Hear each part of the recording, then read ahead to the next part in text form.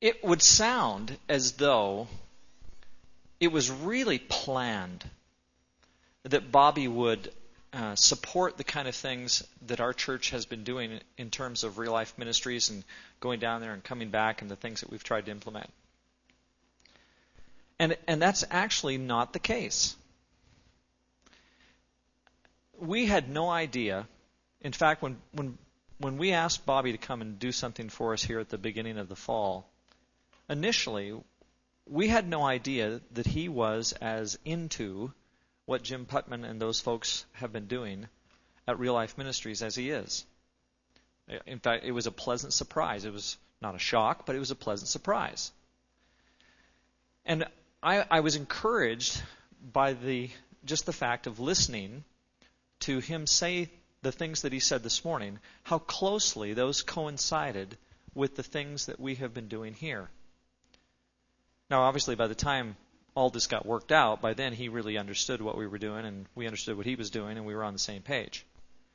But initially, that was not the case. Like if you would have asked me 6 months ago, what does Bob Harrington think about this? I would have said, well, I don't know.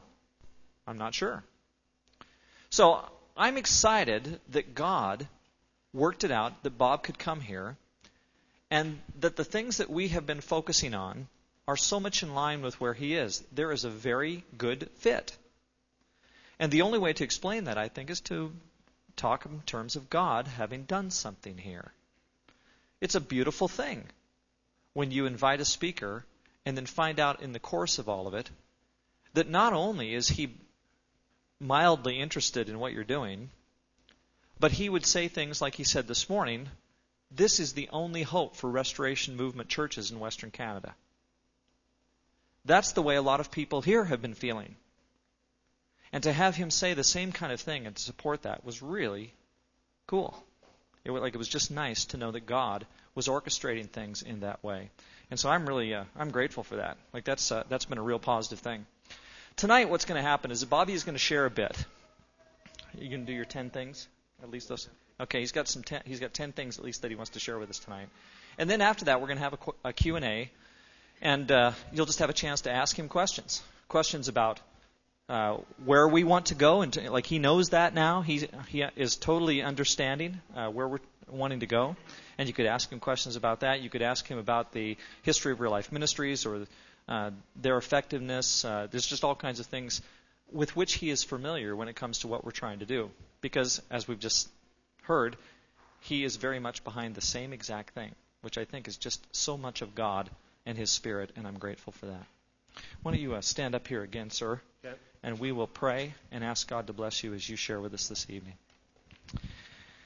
Holy Father, we are so grateful for Bobby's ministry, grateful for what he's doing here and the way that he's already shared with us today.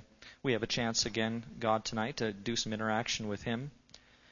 And God, for you to use this time. There's chance here for you, Lord, through your Spirit to be present and to work something, to do something, to intervene, to connect. And we want you to do that tonight. We want you to use Bobby in that way. And so we thank you for his presence, and we pray you bless him as he shares and as he responds, and even bless our hearts as we receive and ask questions too. Thank you, God, for the way in which you're working through us. We pray you'd shower your blessings down upon us all. Through Christ we pray. Amen. Thank you, Kelly. Well, good to see you all. Good to see you all, kind of scrunched together. That's good. Like to see that.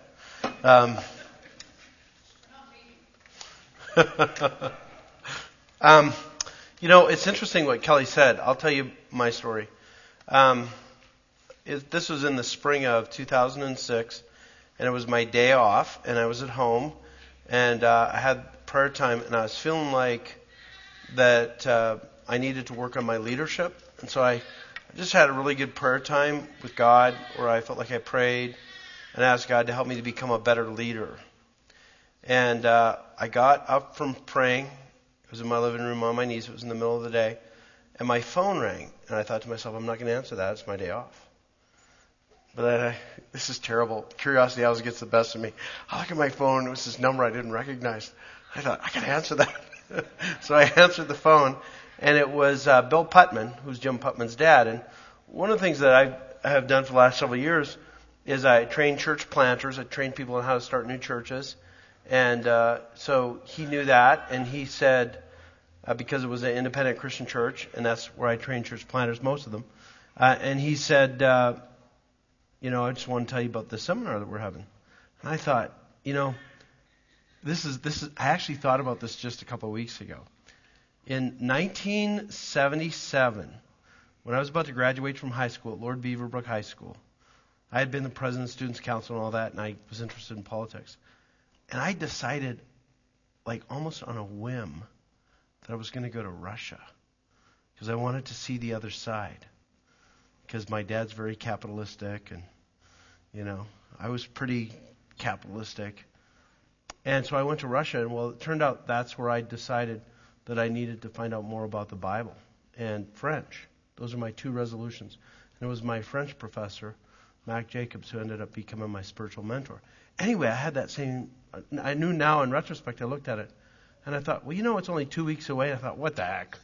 Let's just go out to Real Life Ministries. So I went out there to explore. This church at that time was about 6,500. They were doing great with small groups, and we were trying to understand more about small groups. So I went there, and I listened to their teaching, and I thought, here's what hit me when I went there. I believe that most Christianity today doesn't teach lordship enough. And when I say lordship, I mean that it's not just enough to say Jesus is my Savior, but there's this level of obedience that the Bible expects if you're a true Christian. It's described at the end of Matthew. It says, not everybody who says to me, Lord, Lord, will enter the kingdom of heaven, but only he who does the will of my Father who is in heaven. And I feel really strongly about that. And I feel like I learned that in the Restoration movement. That's why baptism was important, because baptism becomes sort of a marker on the way that forces you to address, am I really going to obey the Bible no matter what it says? And that's always been a big deal to me. So I went there, and Jim started off with a session he's going to start with tomorrow on discipleship. And I'm like, it's just framing the same thing in a different way. Discipleship is about learning to really follow Jesus. It's like Matthew 28. Make disciples, baptizing them, teaching them to obey everything I've commanded you. And so I'm like, man, I really like this. And then I had to do this thing. I have to do this thing with people. If I really like what they're saying, but I'm not sure, I have to have an argument with them. Because I got to figure them out, and the best way for me to do that is have an argument. So this is true confession time. It's not the way you should. I would not commend that to you, but it's how I'm wired. So Kevin Vance, this guy Alan Hirsch. Do you know Alan Hirsch? Alan Hirsch became a good friend of mine. He's this guy, and he's teaching this stuff, and I said, I just have to have an argument with you. And he goes, he says, that's okay with me. He says, I'm Jewish. We do it all the time. So anyway, Jim and I ended up becoming really good friends. And I thought to myself, I really believe this stuff. So what I started to do then is every church planter, we tried to work it out where we could train them with Real Life Ministries. And I asked Jim to coach me on living, how to live this stuff out. And that's why I said this morning that it's subtle, sounds easy, but it's actually a really different way of doing Christianity. And I'm convinced it's actually the way that God intended. It's the way that Jesus made disciples. Jesus didn't invite people to church services. He invited them into relationship with him. And in the process of being in relationship, he taught them about the kingdom of God and all these other things. So we wanted to have a question and answer period. And before we do that, I just wanted to take you through, sort of in my investigation, I came up with 10 principles that I think are at work in this other method. It's just the relational discipleship method. So let me walk you through these. I'll email Kelly this if you want a copy of it. It was in the journal. What's Jim Toon's journal? For Impact Canada. I don't know. But you can have it, and we'll make copies available to you. So let me just start off with, so I'm describing the relational discipleship model. And I tried to do that in practical terms this morning without getting fancy and all of that. My sister was here with her kids, and Shayla, she's like 8 or 9. She's going home. My sister said, well, what did Uncle Bobby say? And she says, I have no idea. I was trying to describe in practical terms what it's to be in relationship with people for the purpose of discipleship and how central that is in the Bible. So, number one, the church's goal is to help each person become a disciple of Jesus. Now, that sounds really simple, but it's really important. Each person that we meet, we want them to become a disciple of Jesus. We used to think in terms of evangelism, we're going to reach lost people. I actually think that language is really not helpful and, in fact, unhelpful. Because so much of our Christianity has been about getting converts, and the Bible never teaches us to get converts. It always teaches us to help people to become followers of Jesus. People who trust Jesus, enter into a relationship, and then become followers. So, and I believe now that that is the goal of the church. In fact, let me quote to you from Richard Longnecker. Some of you may know who he is. He's actually a Canadian, and he's a New Testament scholar. And here's what he says. The major, fundamental, and underlying theme of the entire New Testament. That's a lot. So, discipleship is the major, fundamental, and underlying theme of the entire New Testament. And I believe that's right. So number one is discipleship is the goal. By the way, even my friend Kevin, I talked about, we've been buddies for all these years, and he doesn't care about Jesus. But you know what? I'm still trying to help him to be a disciple. He's got a long way to go.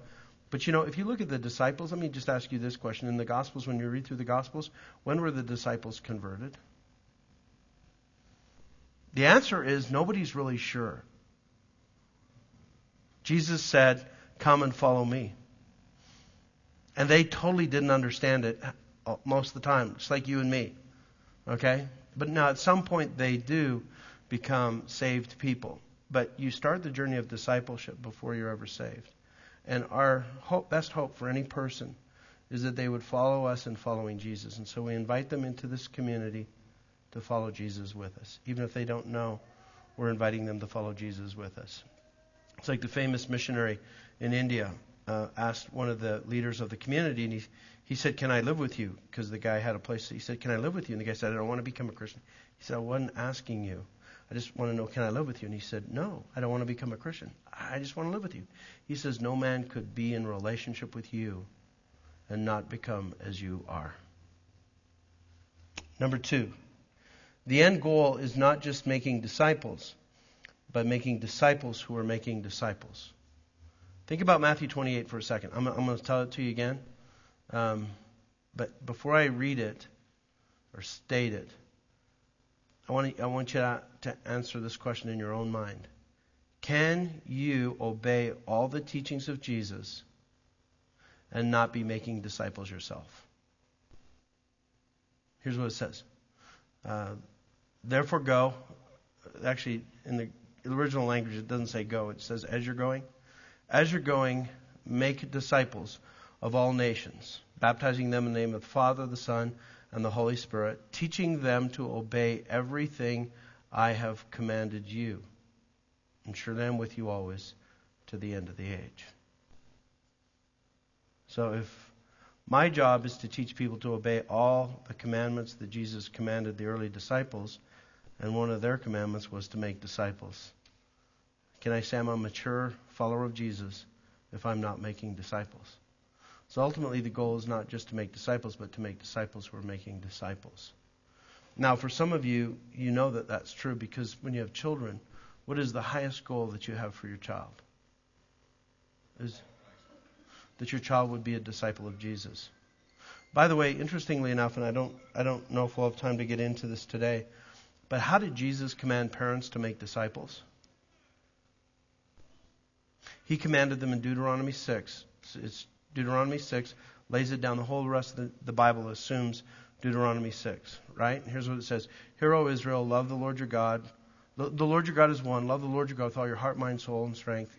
And love your neighbor as yourself. These commandments that I teach you today, impress them upon your children. Talk about them when you're walking along the road, when you're lying down, when you get up. Tie them as symbols on your hands. Bind them on your foreheads. I'm forgetting the exact wording, but tie them as symbols on the door frames of your houses. So here's what Jesus said. There's a guy, anybody here heard of Seeds Music? It's this music for kids that teaches kids scripture. The guy came out of our church. He started to do this in our church in Nashville. He subsequently moved to Idaho. But he and I are working on a book, and it's called Parenting Like Jesus. When we tell people that, they go, well, Jesus wasn't a parent. Not true. Jesus actually inspired Deuteronomy 6. And when you look at how Jesus worked with the disciples, it was based on Deuteronomy 6. It was about doing life and talking about the kingdom of God every chance you get. And that's what parenting is. The parenting is intentional, relational discipleship. Let me just say this. Do you know that studies have been done on the best parenting? What is the best parenting model? High relationship, high expectation. It's the old rules without relationship leads to rebellion, right? Rules without relationship leads to rebellion. Relationship without rules leads to reckless living. But rules with a relationship leads to a righteous lifestyle of your kids. And all kinds of studies show that that's the best parenting model. That's exactly what Jesus did. Anyway, so the end goal is not just making disciples, but making disciples who make disciples. Number 3, relational environments are the context and environment for making disciples. I think I actually understand this better now. It's loving relationships. For years, it would really bother me when I would read through the Bible and you would see this emphasis, as I mentioned this morning, like in John chapter 13. By this all men will know you're my disciples if you love one another.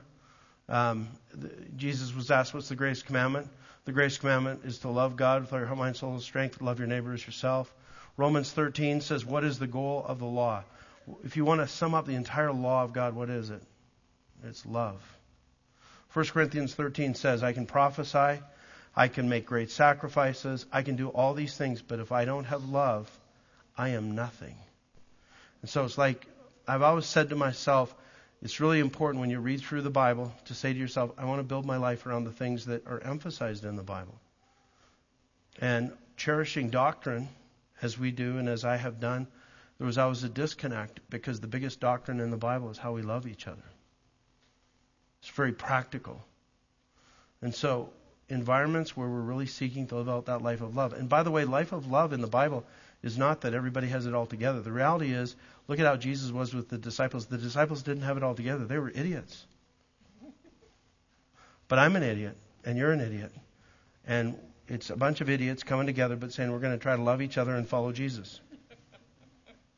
Isn't that the truth? And the other thing that really hit me was I realized that, like I did my master's degree in counseling, I always tell people, but I'm a lousy counselor because I don't have patience.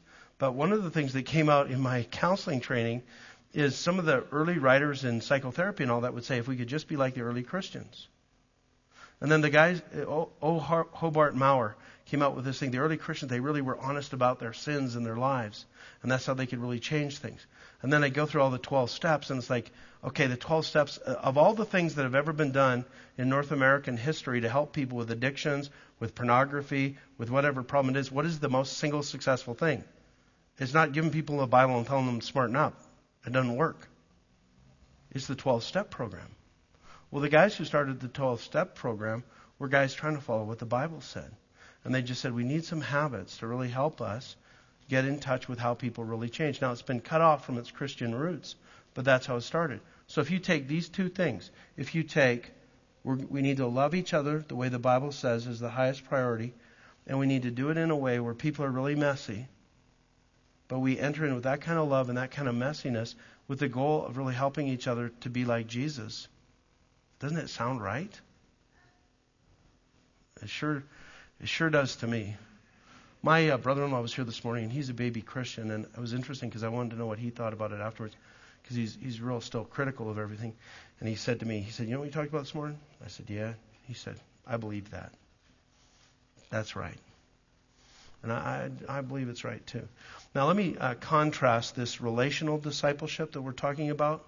So it's this relational environment of love with educational discipleship. But because most of us are products of educational discipleship. Educational discipleship is not what we're talking about. Okay? In fact, here's what I believe. I believe the whole concept of Bible colleges and seminaries is going to pass away. Now, I still think there will be some seminaries in that. But as a major way of training ministers and all that, I think it's radically changing. I think the church will be the place where that happens. And part of that is because we were so enamored with information. Let me just read some things to you here. Without relationships, there is no discipleship, just the passing of information. We cannot accomplish what Jesus wants or be what Jesus wants us to be without doing it Jesus' way, which was relationships. Jesus invited people into these loving relationships. And he said, come and be with me. Come and follow me. He didn't say, okay, everybody, get your scrolls out. I'm going to give you notes. And I want you to memorize all this. He said, come and be in relationship with me. And he created a community. That community is called the church. But it's first and foremost, it was a community. In the Bible, you see this. Jesus' whole methodology is about discipleship through relationship. It's God's Word, God's Spirit, and God's people is what leads to transformation. God's Word, the Word is still important, but it's with God's people, so it's relational context, and it's the Holy Spirit that leads to transformation. Getting people in relationship where they keep each other accountable and they grow and they develop is key. So let me just give this contrast. Educational discipleship, relational discipleship. Educational discipleship is that facts and education change us.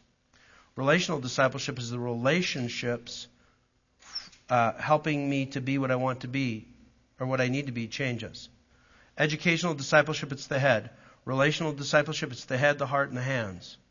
Educational discipleship emphasizes factual knowledge. Relational discipleship emphasizes life application.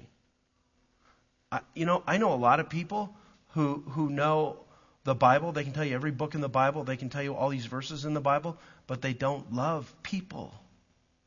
They don't know how to forgive people. They don't know how to serve their neighbor.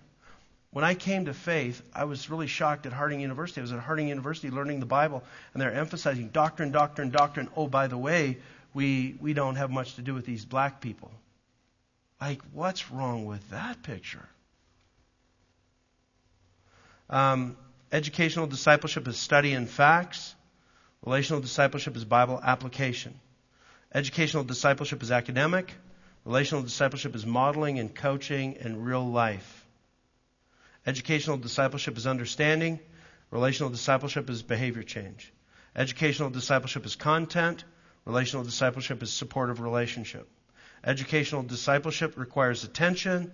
Relational discipleship requires personal relationship and action. Okay, number 4. The relational focus is built around this concept of intentional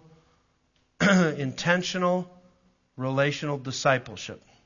It sounds oxymoronish the way I described it there. I'm not just going to be in relationship for the purpose of being in relationship.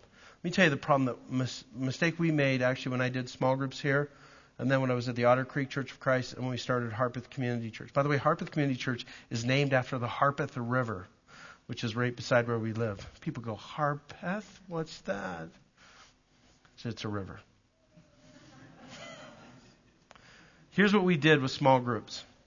We said people are craving relationships. Let's get people in relationships. The best way to get people in relationships is small groups, right?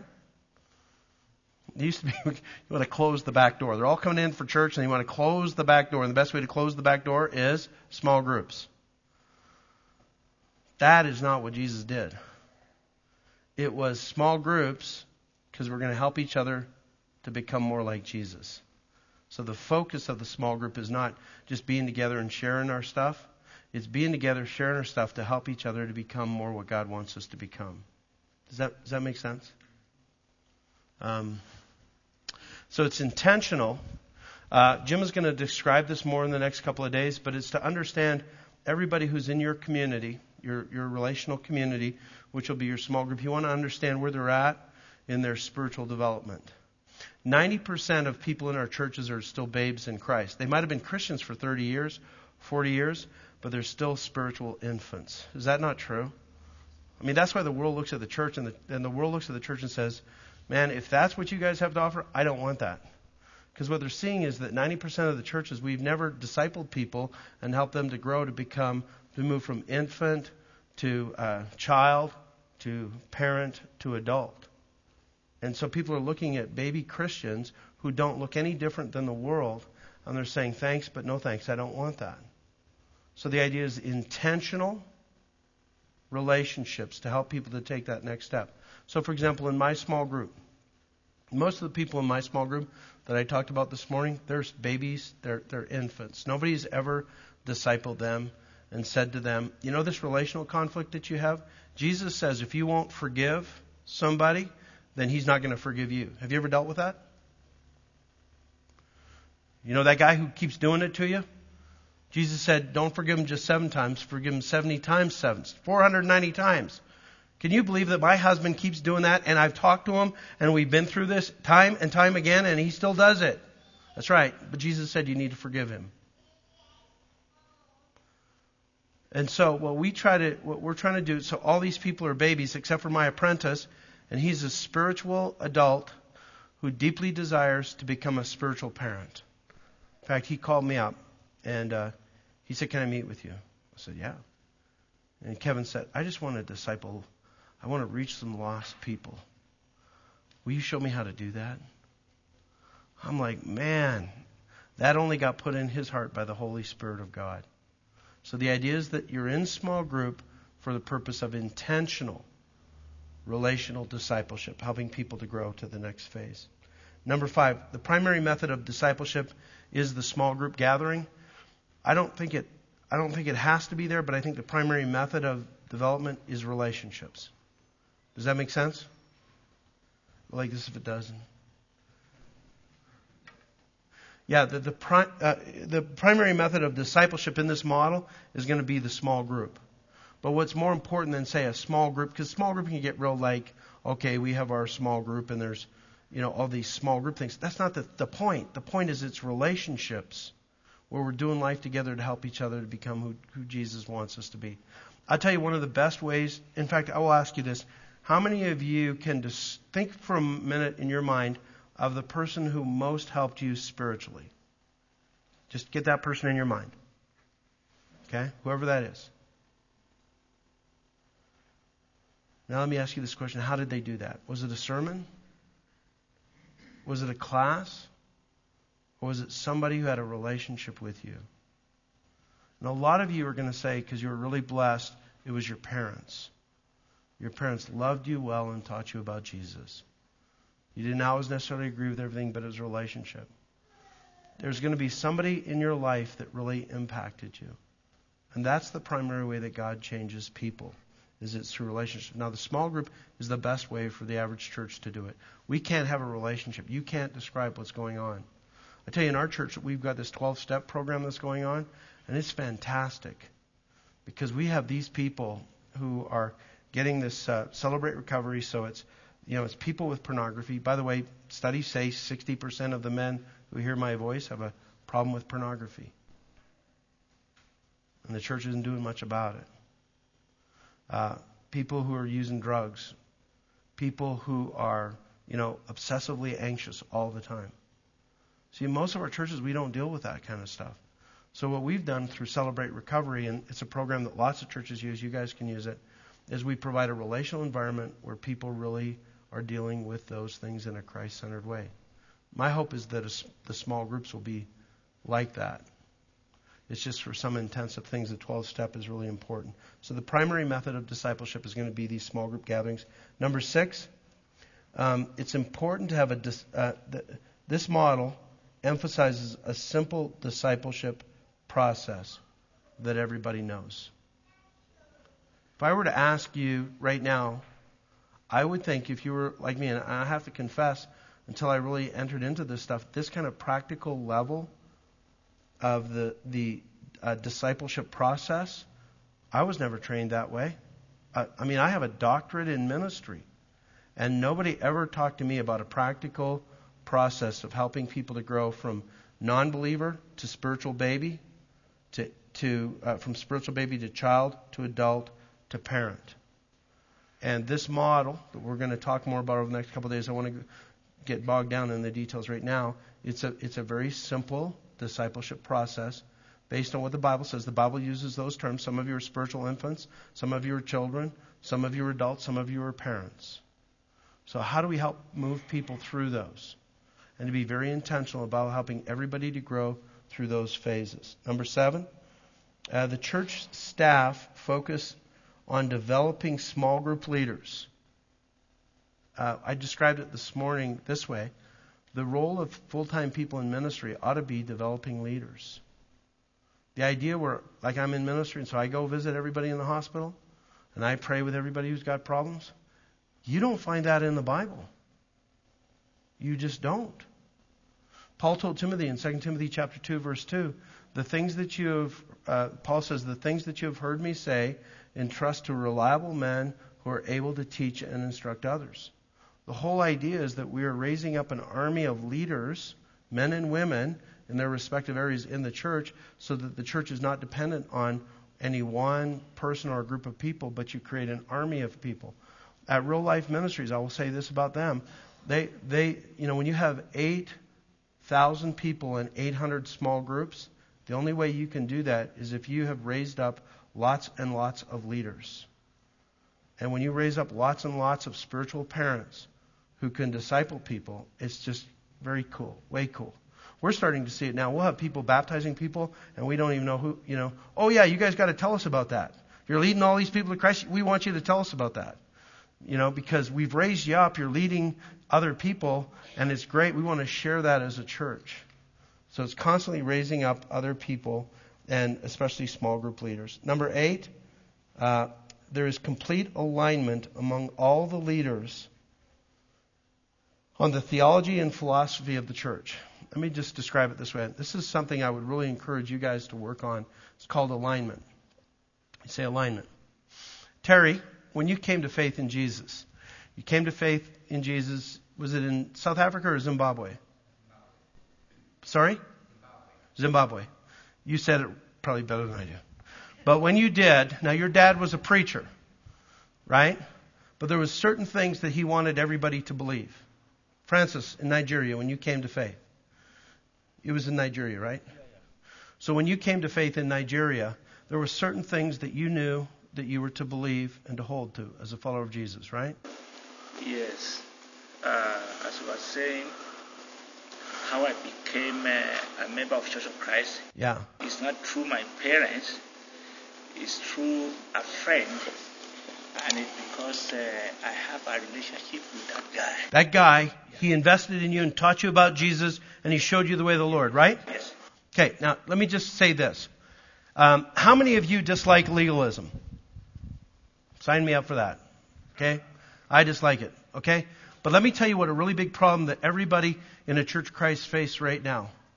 When you're trying to move out of legalism, you become very much against any hardline points of view. Because you don't like that. The problem is when you know what you don't believe, it's not the same thing as knowing what you do believe. And in churches that are effective at reaching lost people and transforming communities, they feel good about what they believe.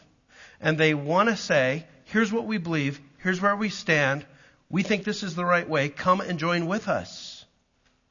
But if you're in this thing where you're embarrassed by what your heritage believed or what your church believed, and there are some people who believe this, that, and the other, and it just creates an environment where you're not going to win people over to it. Does that make sense? Go like this if it doesn't, this if it doesn't. So it is really important that you follow. Now your elders have done that here. They've said, here are the areas. I think they still need to do a little bit of work on it. But they've said, here are the areas, here's what we believe, here's where we're taking our stand. We love you. If you don't like this, we're still going to love you. But we believe this is the way of the Lord. This is what God has called us to uphold in this church. And that is what we're going to do. Now, Jim is going to hammer on this probably. And some of you will be offended by it. But I'm just going to tell you because I believe it too. I don't believe women should be elders or the preacher in the church. And I believe it's a serious compromise of Scripture when you go that way. Now, you can debate that from morning until night for the next 5 years. And while you're debating that, I just want to tell you, you don't have a clear message to the community. And in our church, in Nashville, we have said, here's what the Bible teaches, here's where we're taking a stand. If you don't agree with this, we love you, but we're not changing. Because this is the way of the Lord, and this is where we're going. And I picked that as one example. For us, another one is baptism. I cannot tell you the number of people who kick and fuss and all this stuff about baptism, but we're not changing. And if you don't like it, we love you, but this is not the place for you. Another area for us is once saved, always saved. I live in Southern Baptist heaven. Not heaven, it's Mecca. Southern Baptist Mecca. Okay? And they make a big deal out of once saved, always saved. Well, I'm a Canadian from Calgary. I never met all these people. It's once saved, always saved, no matter how you live. That's how you can get these rap singers up there. You know, they have this song about all these women that they've been to bed with and all this, and they can get up there and say, I'd like to thank the Lord Jesus for this award. And it's like, what is going on? Well, it's this doctrine of once saved, always saved, no matter how you live. And like we have just said, we don't believe that. We think that's heresy. If you believe that, that's fine, but we don't, and we're not going to uphold that. And we have had tons of people who say, well, I can't be a part of a church that doesn't believe in the security of the believer. Well, I'm sorry. We don't believe that, and we're not changing. Do you understand what I'm saying? Now, there are other areas where you say, look, we have made this decision. For example, speaking in tongues. I have guys on my staff at church who speak in tongues. And if God leads them to speak in tongues, I'm great with that. Now, if they're going to speak in tongues in a small group, we're going to have an interpreter. And I've never met anybody yet who wanted to have an interpreter. So, you know. But if they want to speak in tongues and they're at home and do all those things, God bless them. Do you understand what I'm saying? Because that's where we take a stand. That's what alignment with us is. And so here's what happens when you do that. And Jim will talk more about this. But when you say, here's our theological alignment, here's where we're standing, guess what you get to do? You get to end all those endless debates about all these theological footballs that are not going to help anybody to go to heaven anyway. And you get to focus on the practical things like, how are you doing with pornography? How are you doing loving your kids and investing time in your kids? How are you doing really being honest at work? Or how are you doing overcoming your workaholism? Do you understand what I'm saying? Because Mark Twain once, you guys have heard of Mark Twain?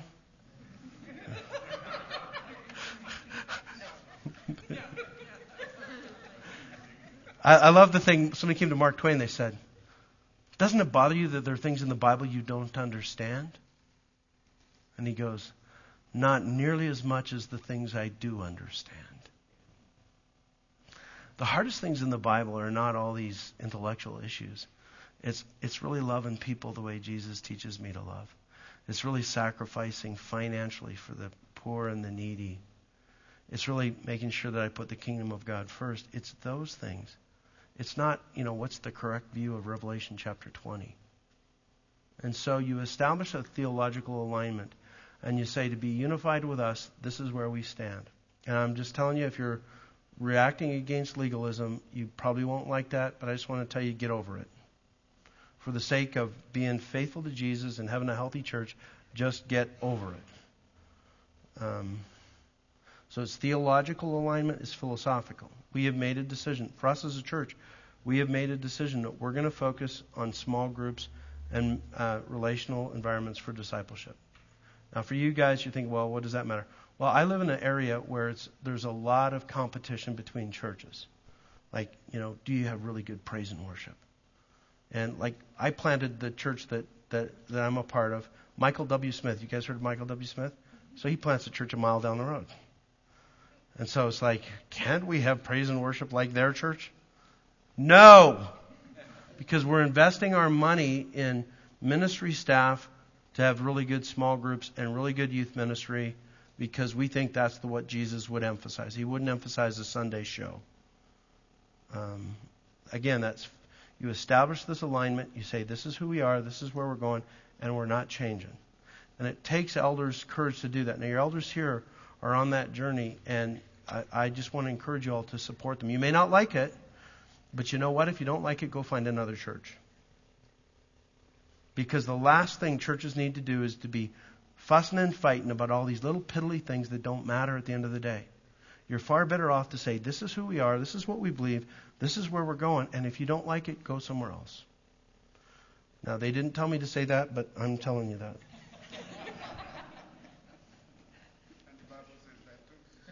And the Bible says that too. Thank you, Matt. Number 9, leadership repetitiously focuses upon and casts the vision for the church's basics.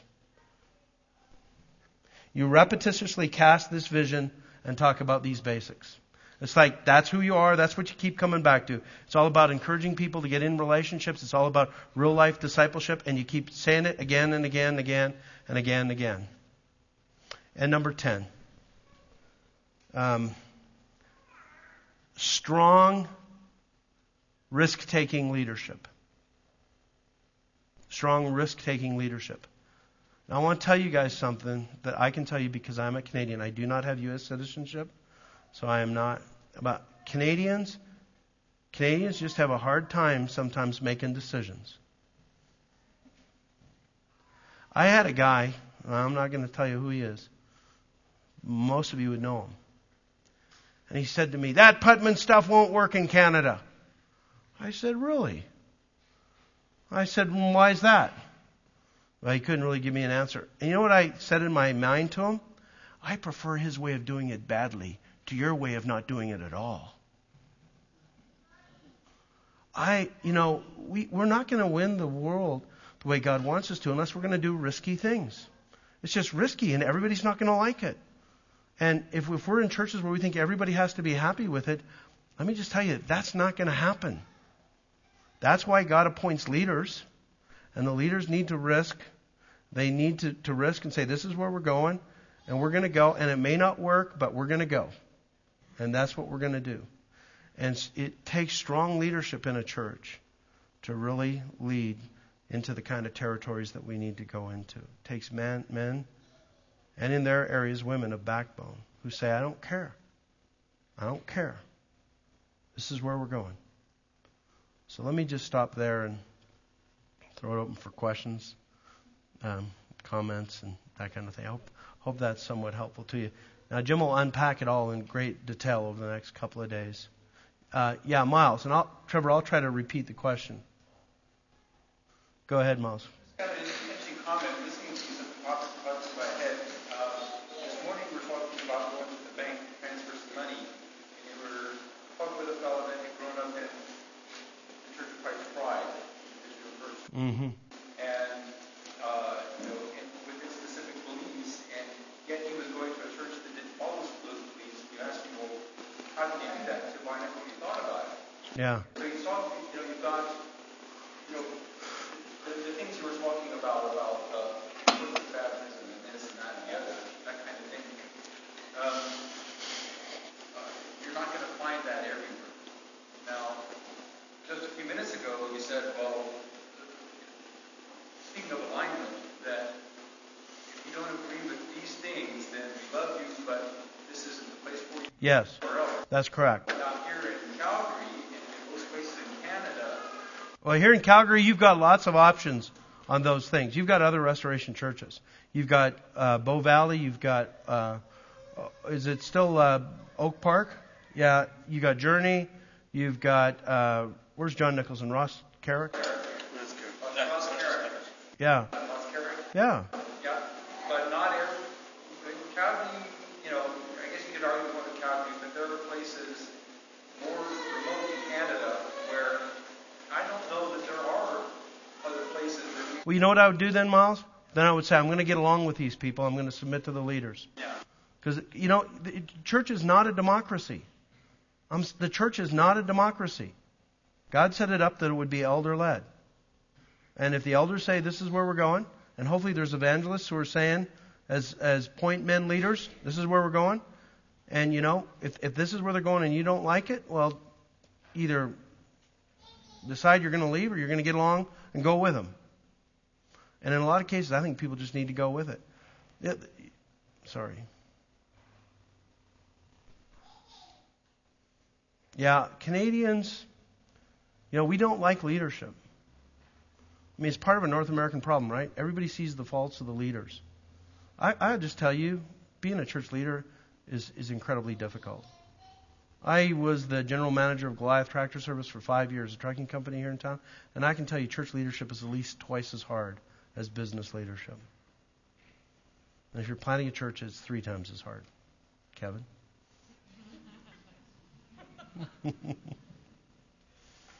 And, I know we all have our opinions in that, but if these are godly men leading in a godly way, we may not agree with everything, but we're going to say, I'm going to get on board and go with it. Kelly. Well, this is both a question and a comment. I guess I'm looking for a reflection from you on it. The last time we went down to Post Falls, the number of leaders who went down there and went through the Real Life Ministry version 2, we had a luncheon just before we went to the sessions. And we talked in that luncheon about how it's great that we are going to hear about their plan. It's great that we hear about the things that they're doing and all of that. But what's needed, perhaps even beyond method and ideas about how this can be done, are the heart changes that go along with it in order to make it really effective. And it's interesting.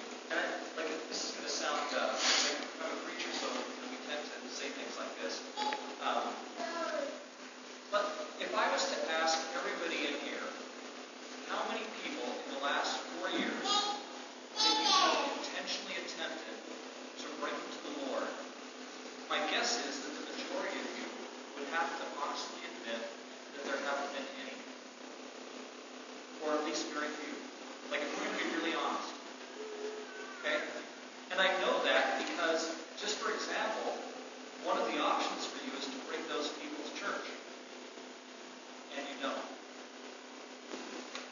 Honestly. And so, if that's the reality, and by the way, I'm not saying that trying to bring people to Jesus is equivalent to bringing them to church. That's not what I'm saying at all. But in terms of trying to build relationships with people in order to convert them to Jesus, I don't think we do it very much, honestly. That's not okay. One second. And so my comment about that is that there has to be, in addition to the idea of focusing on small groups, focusing on discipleship and all that, there has to be something happening within us that reflects a genuine heart change, a concern for the lost, and a desire to actually speak to people about Jesus and build relationships with them for the purpose of building a relationship and also for the purpose of helping them come to Jesus. And we don't do that very well. And that's not a judgment. I'm just trying to state a fact and ask the question, can we overcome that? What can we do as a church family to make that situation different? Because I think that it exists, but we've got to do something about it. Hey, Kelly, just for the sake of the tape, I promised Glenn that I would repeat the questions. Trevor, we probably want to pass around the mic. I think that might be better because I think we're missing. Kelly's comment is more about how many of us are really intentional about making disciples. Let me reverse it because I actually think what I'm about to ask you is really related to what you do. How many people feel like you were personally, intentionally discipled?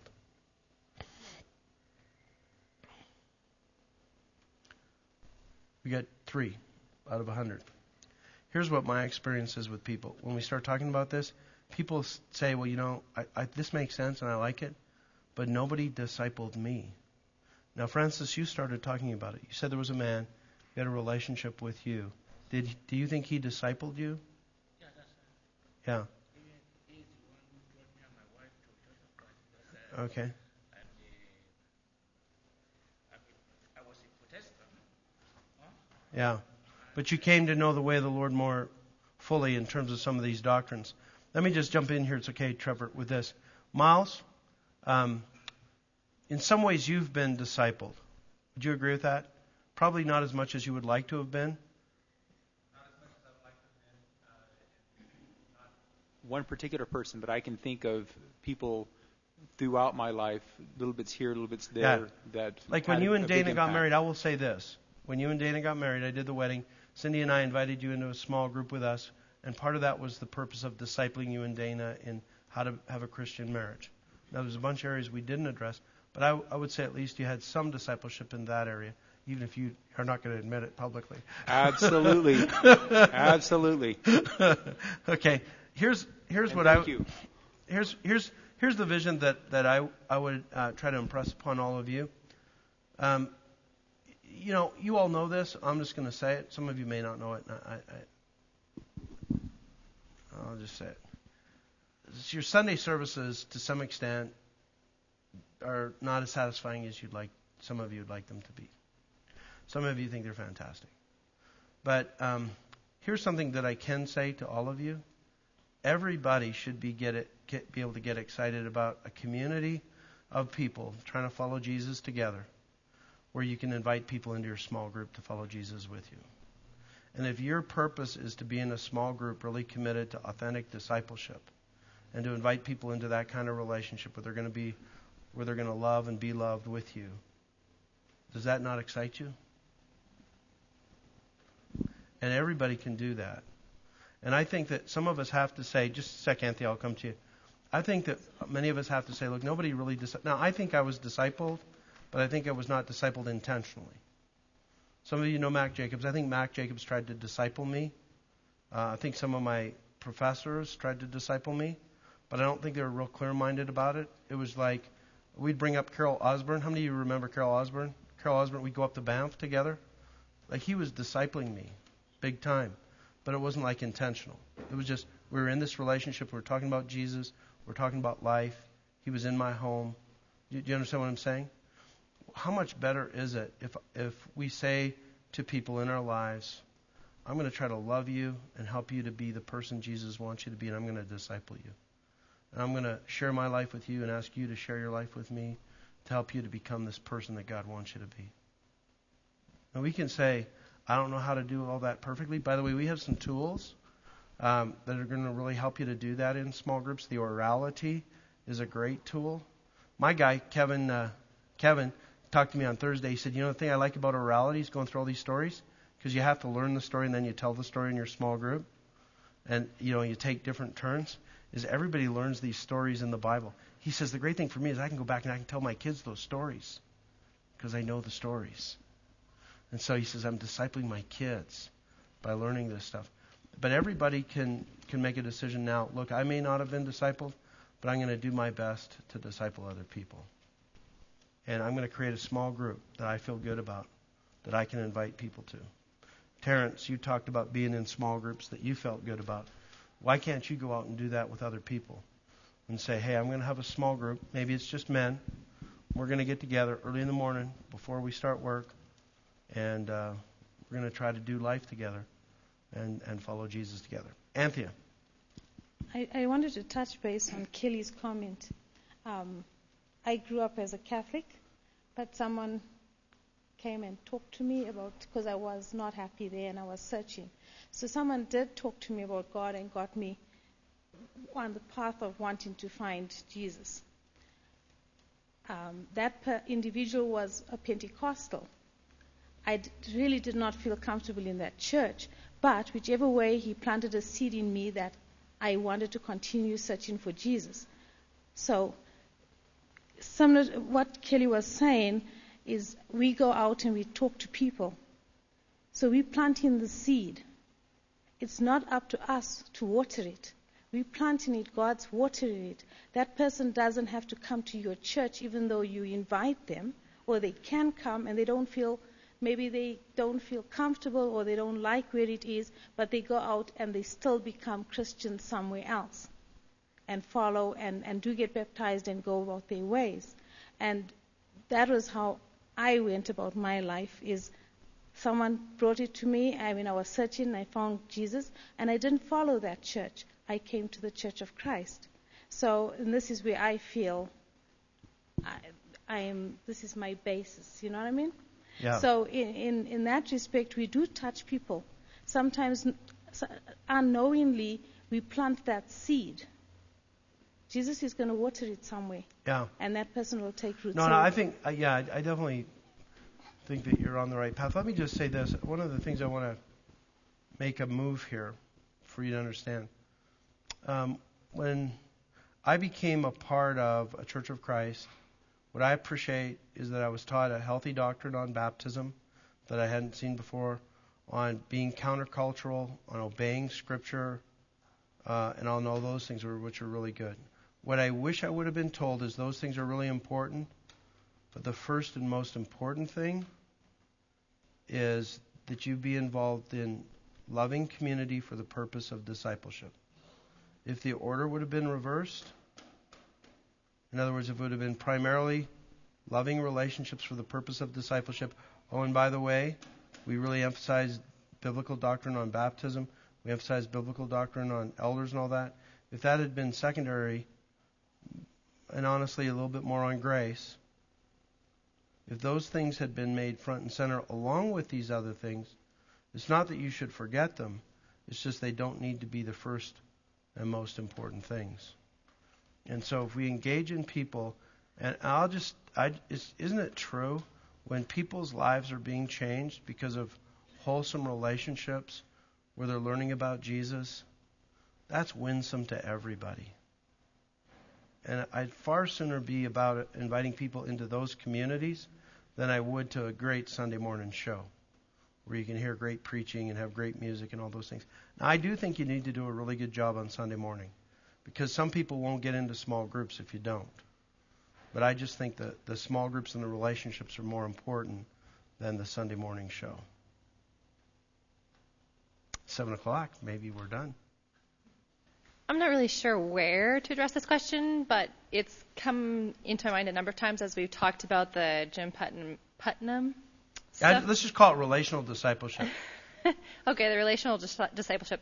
My parents' church, my dad's church, has been doing it for about 2 years or so. So it's not, and like Jordan and I have been exposed to it for a while. But where do you begin as a starting point when you have, so say we got this list this morning of all the small group leaders. Yeah. And you said one of the most critical things is to make sure that you all have the same theology and philosophy. Yeah. And secondary to that, those leaders should be leaders. Yeah. So how did you start it in your church? Well, you're asking really good questions. You make sure that those leaders are qualified to start leading and are supporting your... Jordan, you married well.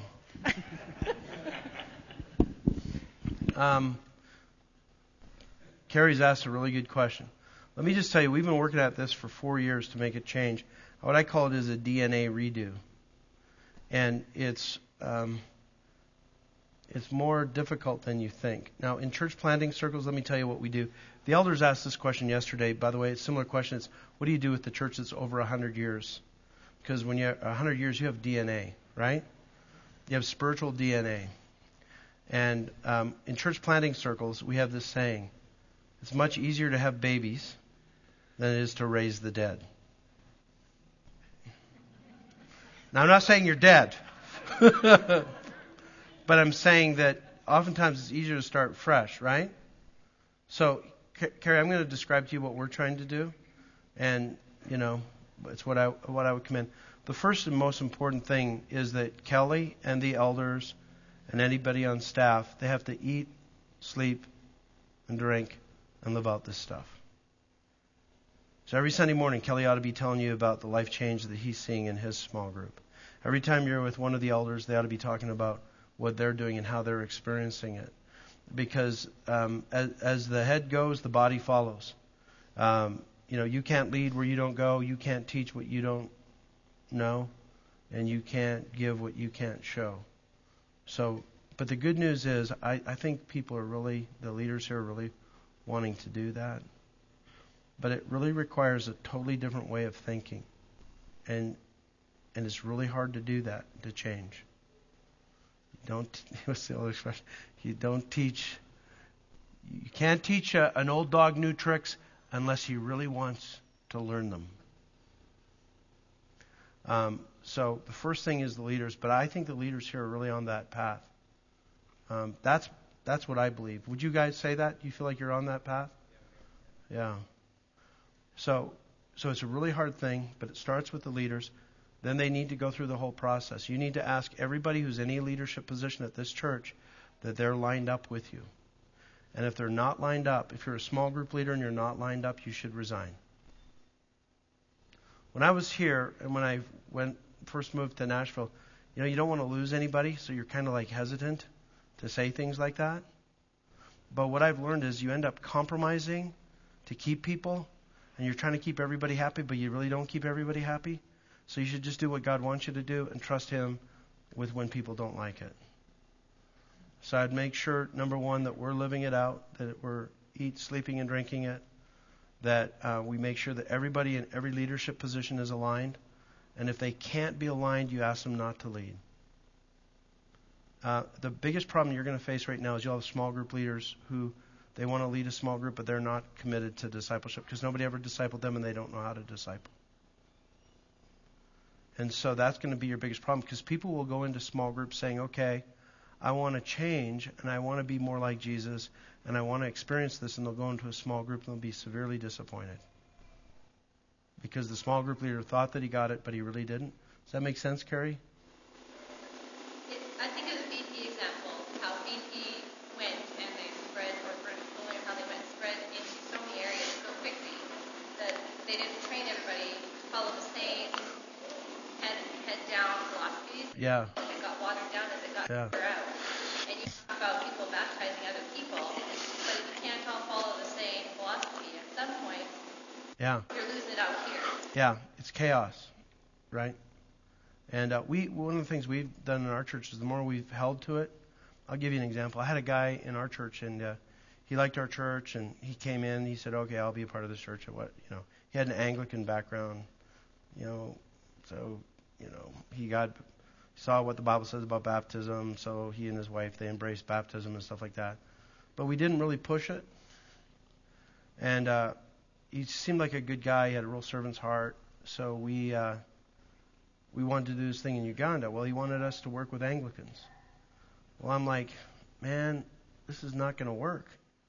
So he said, well, they're not like that over there. They're not like North American Anglicans, blah, blah, blah. So we go over there. No, they were.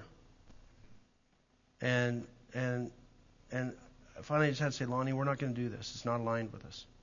So he made this big hubbub, and he leaves in anger and says we're controlling and all these other things. The problem is that we weren't clear about alignment to begin with. And if we'd have been clear from day one, they need to realize this is not a church for everybody's opinions and where you can just think whatever you want. There are certain things we believe that are worth taking a stand on. What we do is we have a faith statement, by the way. We delineate there's essential things that you have to believe to go to heaven and hold to. There are other things that are really important, that the health of your Christianity is dependent on them. You can go to heaven and not believe these things, but you're not going to be a healthy Christian if you don't. Let me give you an example. I think a high view of the inspiration of Scripture is vitally important for the health of Christianity. I have friends who don't believe Paul wrote. I have friends who don't believe Paul wrote 2 Peter. I have friends who don't believe Paul wrote 2 Timothy. And I have people who have strange beliefs on other things. I still think they're going to go to heaven. I just think they have very unhealthy beliefs. And if you're going to be a part of this church, you can believe that if you want, but you can't teach it. I have one guy, he's a really Christ-like guy, but he believes the second coming's already happened. Okay? He's not going to teach in our church. He's a great guy, but he's not going to teach in our church. Do you understand what I'm saying? And so we're much more rigorous about that now, but in the long run, it really makes the whole organization much healthier. The church is a much healthier culture when we know what we believe and where we're taking a stand. So back to Carrie's question, which is a very good question. By the way, I think you need outside guidance because you have blind spots. You think you get it when you don't. One of the things that we did to embrace this model is I had all my staff and all of us go through the training. Jim Putman's been my friend and coach through all this stuff for the last several years. When we had the opportunity to hire a new small groups minister, we hired it from Real Life Ministries because it's such a different way of doing church, and we have so many people of the old DNA that just requires constant work at the new model. So, does that help? There's a book, by the way, I told the elders yesterday. It's a Harvard Business School book. It's called Leading Change by John Cotter. And I really recommend that people, this 7-step process based on all the research theory on change. The first is you create a sense of urgency, which I think you've got. The second thing you do is you build a guiding coalition, and then you seek to move through that process. I feel like I'm going on and on here. Let me just say this, and then we can probably call it to an end, Kelly. I just want to say this. If I were a person who was a part of the church like I was when I was working with my dad in his trucking company, first of all, I would want to give the elders the benefit of the doubt and thoroughly learn all this stuff as best I could. because I think you owe it to your elders to do that. The fact that these guys have waded through all this and they said, this is where we're taking our stand. If you are a part of this church, you owe it to them before God to do your best to follow them. And if you're not going to do that, there's something wrong in your heart because of what the Bible says. We're to honor our leaders. That doesn't mean they're perfect, because I can tell you they're not. But we're to honor God-given leadership with what He says. So that's the first thing I would do. The second thing I would do is I would say, look, I don't like any of those small groups. Fine. Why don't you lead one? Why don't you get Jim's book on real-life discipleship and learn all you can about discipleship and lead a group that's living this out? I have yet to meet a person who didn't agree when they thoroughly understand that this is a more biblical model for church. In fact, let me tell you this story in closing, just to show you my bias and where I'm at. You all probably don't know the name Avery Willis. Does anybody know the name Avery Willis? A couple of guys do. Avery Willis was, he's a Christian guy. He's a Southern Baptist, but the good kind. We have a lot more in common with Southern Baptist. I did my doctorate at Southern Baptist Seminary, and on most things they're pretty close. It's just that they're called Baptists, but they got baptism wrong.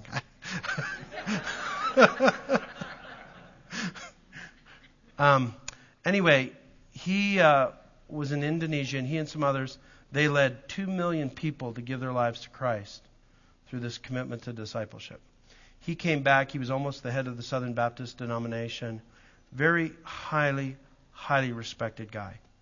He went and looked at this model, and he said, this is the most biblical model I have ever seen in a church. He went back, and he got in touch with the guy who's the head of publishing for the Navigators. Have you all heard of who the Navigators are?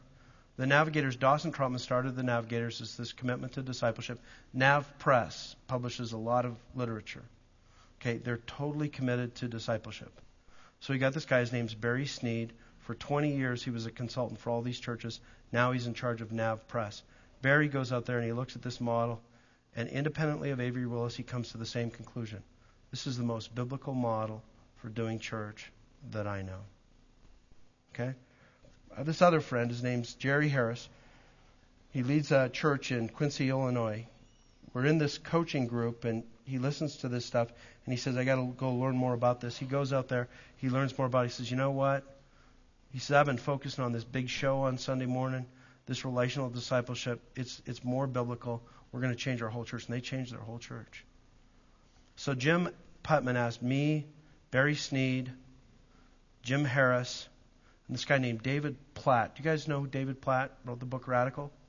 He's the new, if you know who Francis Chan is, and most of you don't know who Francis Chan is because I surveyed that this morning.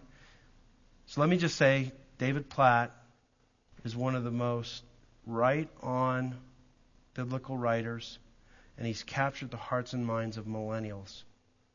And I just commend what he says to you. He was invited to this thing, but he was there for part of it, but not all of it. I'm kind of going into detail. But here's what I have found. The conclusion that I came to, that this is the way forward, that this is the most biblical model of church, and that this is where we need to go. That's what Avery Willis came to. That's what Barry Sneed came to. That's what Jim Harris came to. So we're in Colorado Springs at the Navigators, and I'm not sure if I should tell you guys this story. But it's too late. It's like my wife says, you're too late now. So anyway, we hammered out for 2 days. Are we going to commit ourselves to creating a network of churches that this is what we're going to do? And for 2 days, we fought about it and worked it through and really hammered out, is this really what Jesus says? And I committed to it. Jim Putman committed to it. Jerry Harris committed to it. And Nav Press says, if you guys do this, we will create literature to support this relational discipleship network of churches. So we all committed to train other churches and to raise up church planters who are going to live this out. We went up to the mountaintop. They buried Dawson Trotman, the founder of the Navigators, up on the top of this mountain. So we went up there. We thought it'd be kind of a, sentimental way to just pray together. So we go there. It was this moonlit night, and the stars were out there. I mean, these guys are praying. You're talking about God's promise to Abraham that his descendants would be as numerous as the stars in the sky. By the way, my background with all this is when I became convinced of the truthfulness of the Bible and the kingdom of God, when I really got it, which was like 6 months after I'd, gone to Harding and was studying the Bible. It was 6 months after that, and I realized my mom and dad were lost, my grandparents were lost, my sisters were lost, and I prayed to God, God, whatever it takes, please help me to reach my family. And for the first years of my walk with Jesus, and realizing the state of lostness, I said, I got to do everything as an individual to reach as many lost people as I can. That's why I went to the U of C and studied philosophy of religion and all that. And I realized it's not up to the individual. Because I would try to win people to Christ, but if I didn't get them involved in church, it just wasn't working. So I thought, well, then the best thing is to work with the church. And then I realized, well, okay, we got to work really hard on church. And I realized it's not a church. It's a group of churches working together on the same thing. So when we went up there that night and we were praying, it was, I just really felt like it was a God thing. And there's a statement that came into my mind. And it was out of a book that I'd read. But I couldn't remember the whole statement. It was the world has yet to see what God can and will. And I just remember thinking, oh yeah, that's a really cool, what is it? I couldn't remember the rest of it. And we're praying and all that, So I got to think about what we're praying about. And so we're praying, and then afterwards, there's 5 of us standing there. We're going to go down. And Luke Yetter, some of you know Luke Yetter. He says to me, you know what came into my mind? He says, I think it was A.W. Tozer. And I interrupted him. I said, he was a Canadian, But he goes, I think it was A.W. Tozer and he said, the world has yet to see, and then at the same time we both remembered. And it was a D.L. Moody statement, and here's what it was. The world has yet to see what God can and will do through the man who is totally committed to him. I aim to be that man, D.L. Moody. And in the 1800s, they said that nobody was more effective in influencing people for Christ than D.L. Moody. And for me personally, I believe this. I have now committed my life to living this out and helping everybody that I know to live out relational discipleship. So, may God bless you. I hope that this has been encouraging to you. You're dismissed.